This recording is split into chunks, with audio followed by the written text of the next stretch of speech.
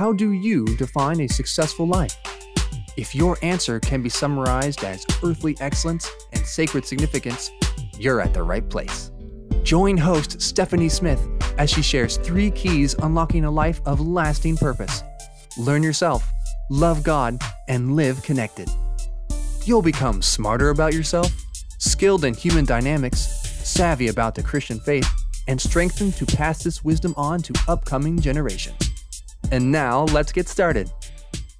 Welcome back. I am so glad you're here. And if you're joining us for the very first time, welcome, welcome, welcome. Life's Key 3 is a podcast that helps you to succeed in life's key 3 endeavors. Learn yourself, love God, and live connected. Because it's only to the degree that we do those 3 things well that we are going to achieve our full potential. And it's only to the degree that we align ourselves with truth in all of those areas that we will be successful, not just from an earthly standpoint, but also from an eternal one. In 2023, we are strategically going through significant passages of the Bible on Life's Key 3, and we're looking at how do we dig out truths here that we can apply in our lives.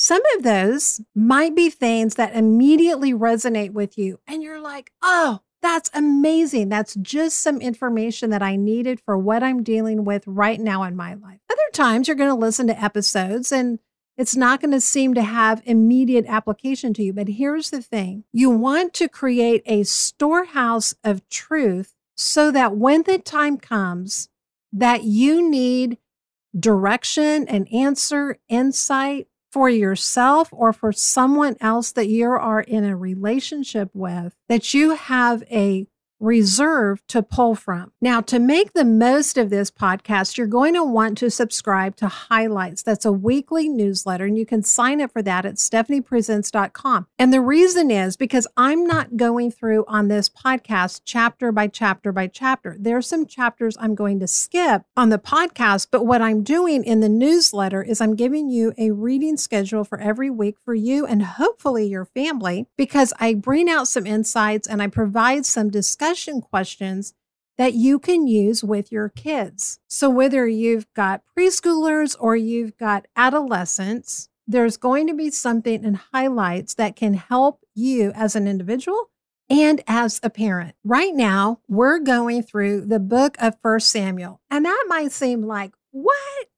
But here's the thing. This is an incredibly rich book about the importance of learning ourselves, our relationship with God, and not just knowing Him, but loving Him. And how do we live connected to other people in ways that are healthy and help ourselves and others to achieve their calling? So that's what we're looking at. Last week, we looked at chapter 9 in 1 Samuel. And today we're mostly going to focus on chapter 13. But there is something in chapter 10. And even though I brought this out in the Highlights newsletter, I have got to talk about it on this episode. In chapter 10, even though Saul had previously been declared king by Samuel in a prophetic way, it's not until chapter 10 that he is like officially coronated. You know, in this last year, the world witnessed the death of the long reigning monarch, Queen Elizabeth, and her son, Charles, became king. But as of the time of this episode, he has not yet been officially coronated. Now, he is addressed as King Charles, but until there's an official coronation, he's not crowned, like physically crowned king. I had the great fortune to be in London last year and with one of my sons, and we got to go through the Tower of London, which, if you've not been there, isn't so much a tower as it is a complex. And we got to see the crown jewels and to see the crown that King Charles will probably be coronated with. And that has absolutely nothing to do with 1 Samuel, but I just thought I'd throw that in there. If you're ever in London, I highly recommend going to do the tour, by the way, with the Tower of London. Anyway, back to 1 Samuel. So it's time for the coronation, if you will, of of Saul. Now, he is Israel's first king. And this is not God's best and perfect will for the nation of Israel. He doesn't really want them to have a king. And he has warned them, if you insist on having a king, it will come back to haunt you. And through Samuel, he goes through and he details the price that they are going to pay eventually for choosing a king. Because you see, what he wanted was he wanted them to continue to follow the judges and the prophets that he gave to them. The reason that the Israelites said, no, we don't want that system of government anymore is because, and this isn't conjecture on my part, you can find that right there in 1 Samuel, they said, we want to be like the other nations around us. Oh, there's a whole lot we could unpack right there. Anytime that we start looking around us at what other people are doing to define our direction, eventually it's going to come at a very high cost. Maybe not to us as individuals, but the cost will come. God's provision of Saul is a demonstration of tremendous grace. He could have said, okay, y'all want a king because you have rejected my way of doing things. Fine, I will give you a king. And he could have given them someone who was just horrible and ruthless and just immediately set out stealing their women, stealing their land, putting their children into conscription service, but he doesn't. And there's a real powerful parenting principle there, which we talk about in the Highlights newsletter and covering that chapter. But in chapter 10, it's time for this coronation. And I find this to be both simultaneously sad and yet very funny. So Samuel's here, all the people are gathered, and they're waiting for their very first king ever to be brought out and crowned and all of the stuff that was supposed to go along with that. And after Samuel gives this speech and people are kind of looking around like, okay, well, where's the king? And he's nowhere around. And so a search party is launched and they finally find him. Now, he didn't get his days and times mixed up. He's scared. And so where they find him is hiding behind some baggage. Oh, can you see for a moment the powerful illustration of that for us? Fear is always going to cause us to hide behind our baggage. But God is gracious enough to send a search party to get us out from behind our baggage. Now, even though this happens to Saul physically, we'll see later how because Saul doesn't deal with what's going on in his heart and the impact of fear in his life, there's a cost that comes to that. Can you imagine if something like that happened today? I mean, it's time for the presidential inauguration here in the United States. And so there's all the pomp and circumstance and everybody gets up and they give all of their speeches and the bands play and everything goes on. And then people are looking around going, excuse me, but where's the president-elect? And then they have to send out a search party and he's hiding behind the grandstand. Okay, I have a feeling that guy somehow would not make it through the inauguration very well. There might be an emergency session of Congress or something if that were to happen. But that's effectively what happens here with Saul. Anyway, you can read all about that in chapter 10. We're going to move on to chapter 13. Saul's now been king for about 2 years, and it's time to go to war against their never-ending enemies, the Philistines.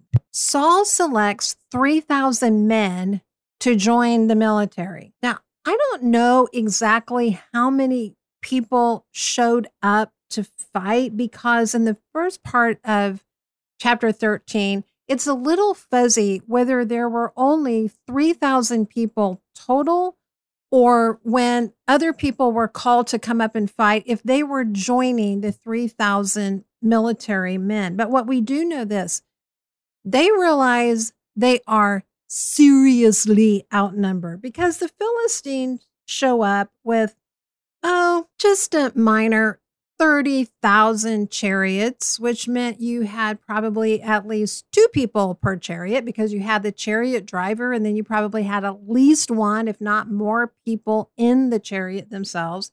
And then there were, I don't know, just like 6,000 people on horses. And then you had the foot soldiers. Okay. This is going to be a total rout. The Philistines, I think at this point, have kind of had it with Saul and the Israelites. Okay, so Israel's got a king, woohoo, big deal.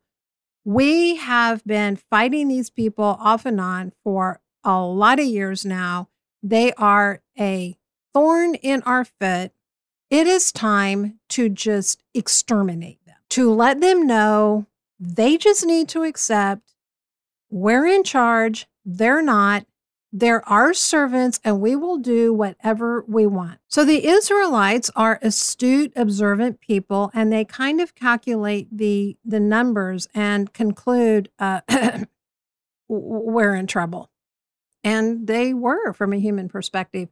And so what they do with that is they go hide. Does that remind you of anything else in the Bible? Say Adam and Eve in the Garden of Eden, when they realize they're in trouble, and what do? They go hide. And we have all kinds of places that we can go hide in our lives. We can go hide behind baggage like Saul did. And I don't mean they're so much like physical suitcases and baggage of trash or something. I mean, we have all kinds of emotional and mental and habits that are baggage for us that don't serve us well in life that we can go hide behind. Maybe it's food. Maybe it's pornography.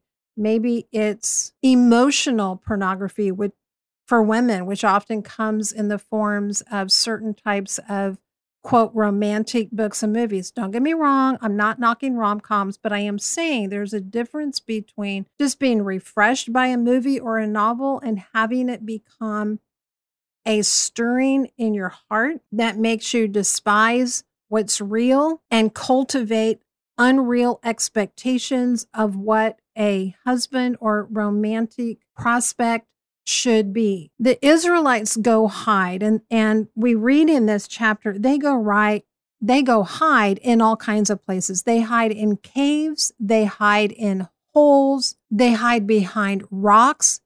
They're so desperate, they go hide in tombs. Okay, this isn't just going to hide in the cemetery. This is like hiding in the places where people are buried. They go hide in cisterns. And if you don't know what a cistern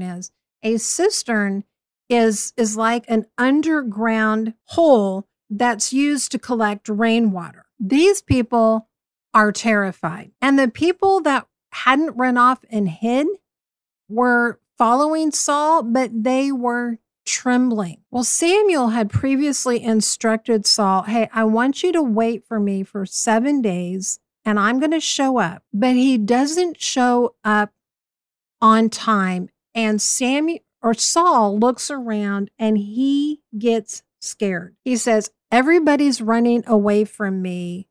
I'm scared of being out here and I've got to do something to get people to come back to me. Does that ever sound familiar?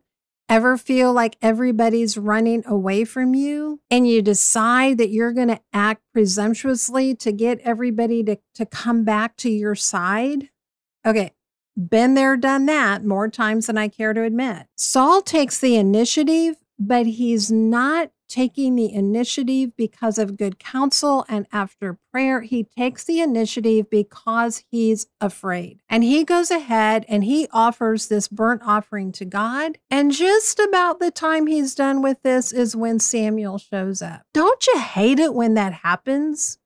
When you've acted foolishly and you don't even get enough time to go past and then God shows up? Well, the reality is we have a choice when that happens as to whether we come and we accept God's correction and we repent, or we just go into defensive mode, blaming mode, just like what happened with Adam and Eve in the Garden of Eden. Saul, unfortunately, makes another foolish choice. Instead of admitting his wrongdoing, he defends it. And he not only defends it, he acts as if he didn't have any choice in the matter. As a matter of fact, he says to Samuel, "Oh, I had to force myself to do this. Oh, please give me a break. Really? I had to force myself to do this?" He wants to minimize what he's done wrong as a way of dealing with it, and he wants to act helpless. Can I just stop and point out here, if you are a parent and you run into a child who has made a foolish decision and you confront that foolish decision with them and you start getting back minimization and them acting helpless, like they couldn't do anything else. They had to do what they did. You need to look at this story here in 1 Samuel 13 and take it very seriously. If you just look at the external circumstances, I mean, can't we make a case that we could understand Saul's perspective? I mean, everybody is running away. They are terrified. He's the king. He's got this massive army against him. It looks like everybody's going to be squelched. And really, I mean, what was the big deal in good grief, the whole nation is getting ready to probably be wiped out, enslaved. Thousands of people are going to die at the hands of the Philistines. And really, we're making this big deal over some animal that gets offered up as a sacrifice. Certainly, there's a time to place things in context, and we want to always do that. A kid who slams the door and says, "Don't bother me," when they just had their best friend humiliate them, needs a different response than the kid who slams the door and says the same thing because you said no, they couldn't go play their video game. But if we start saying external circumstances excuse disobedience, we will set ourselves and our children on a very dangerous path. The cost of this disobedience, which actually doesn't come to fruition for many, many, many years. Actually, it's almost about 3 decades later before the cost of this actually comes to fruition. But judgment is pronounced now on Saul that says, you know what? If you would have not done this foolish thing and disobeyed God, your kingdom would have been permanently established. But because you disobeyed God, you forged ahead, you allowed your fear to motivate you to disobedience, and then to excuse yourself, and then to act as if you were a victim in this whole situation and couldn't help yourself. The kingship is going to end up going to someone else. Can I just say, does that seem entirely fair to you? Because to me, it seems like a pretty severe consequence. And I don't really like that personally real well. Like, I don't know. Okay, so Saul, maybe it would mean that you had a year cut off of your kingship or something, but really the whole kingdom's going to go to somebody else. But we can't ignore the principle here, which is if you're not going to be faithful in the small things, you're not going to be faithful in the big things. The last thing from chapter 13 we're going to talk about today comes at the very end of the chapter. And it's this notation that tells us that the Israelites, the Hebrews, didn't even come into battle properly equipped with swords and spears because only 2 people had them, Saul and his son Jonathan.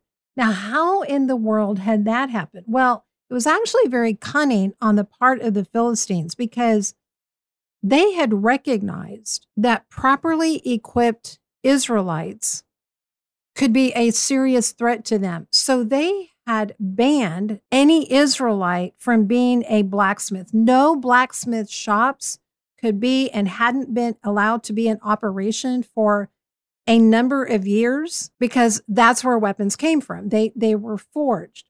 And so what happened was the Israelites had some farm equipment. So they had some plows and they had some sickles and things of that nature. But even if they needed to get a replacement or they needed it sharpened, guess where they had to go? They had to go to the Philistines for that. And not only did they have to go to the Philistines, their enemy, for that, but they had to pay to get that done. It can be easy sometimes to think as a Christian, because our focus is on eternity, to think that the things of the world right now, like economics and commerce, don't really have much significance to us. But this economic and commercial reality had a huge impact. You control a country's commerce or economy in a significant area, and you are going to be able to keep them living in fear and a certain type of enslavement as long as you control an industry that they depend on for their defense, for their liberation, for their freedom. Now, there's a whole lot more that we could dig into just related to that, but I'm just going to toss that out there today, and you can do with it what you will. So again, to wrap up, number one, don't hide behind the baggage when God has called you to something in your life. And when he sends a search party to come and find you, be grateful for that and go along with them. Secondly, do not allow fear to be the motivation, even when it seems like you are so outnumbered, the situation is so hopeless. And so you're going to take the initiative, you're going to take matters into your own hand, and you're going to end up doing something that you've not been called to do as a way to escape the terror of the situation that you're in. Now, I do want to be very clear here. This doesn't mean that we become people who are passive and let others be abusive to us. So whether that's in a marriage, in a work situation, or in some other way, this is never to be interpreted as remaining a victim and thinking, well, if God wants me out of this, somehow he'll just pluck me out of it. This is about disobedience to God as a result of listening more to your fear than your faith in his ability to defeat your enemies. So again, that message has to be taken in context and properly applied to specific situations. All right, that's going to wrap us up for today. Again, if you're not a subscriber to Highlights, go to stephaniepresents.com, sign up, and then you're going to get a reading plan between now and next episode with some assignments and some insights and some discussion questions that you can have for your family or your friends. And then we'll meet back here next time as we continue our strategic study in the book of 1 Samuel. I invite you, share this with a friend, hit that subscribe button. And until next week, remember, my friend, you have an impact that is immeasurable, eternal, and irreplaceable. Thank you for listening. For information on speaking engagements and other resources, visit the website at stephaniepresents.com. Remember, learn yourself, love God, and live connected.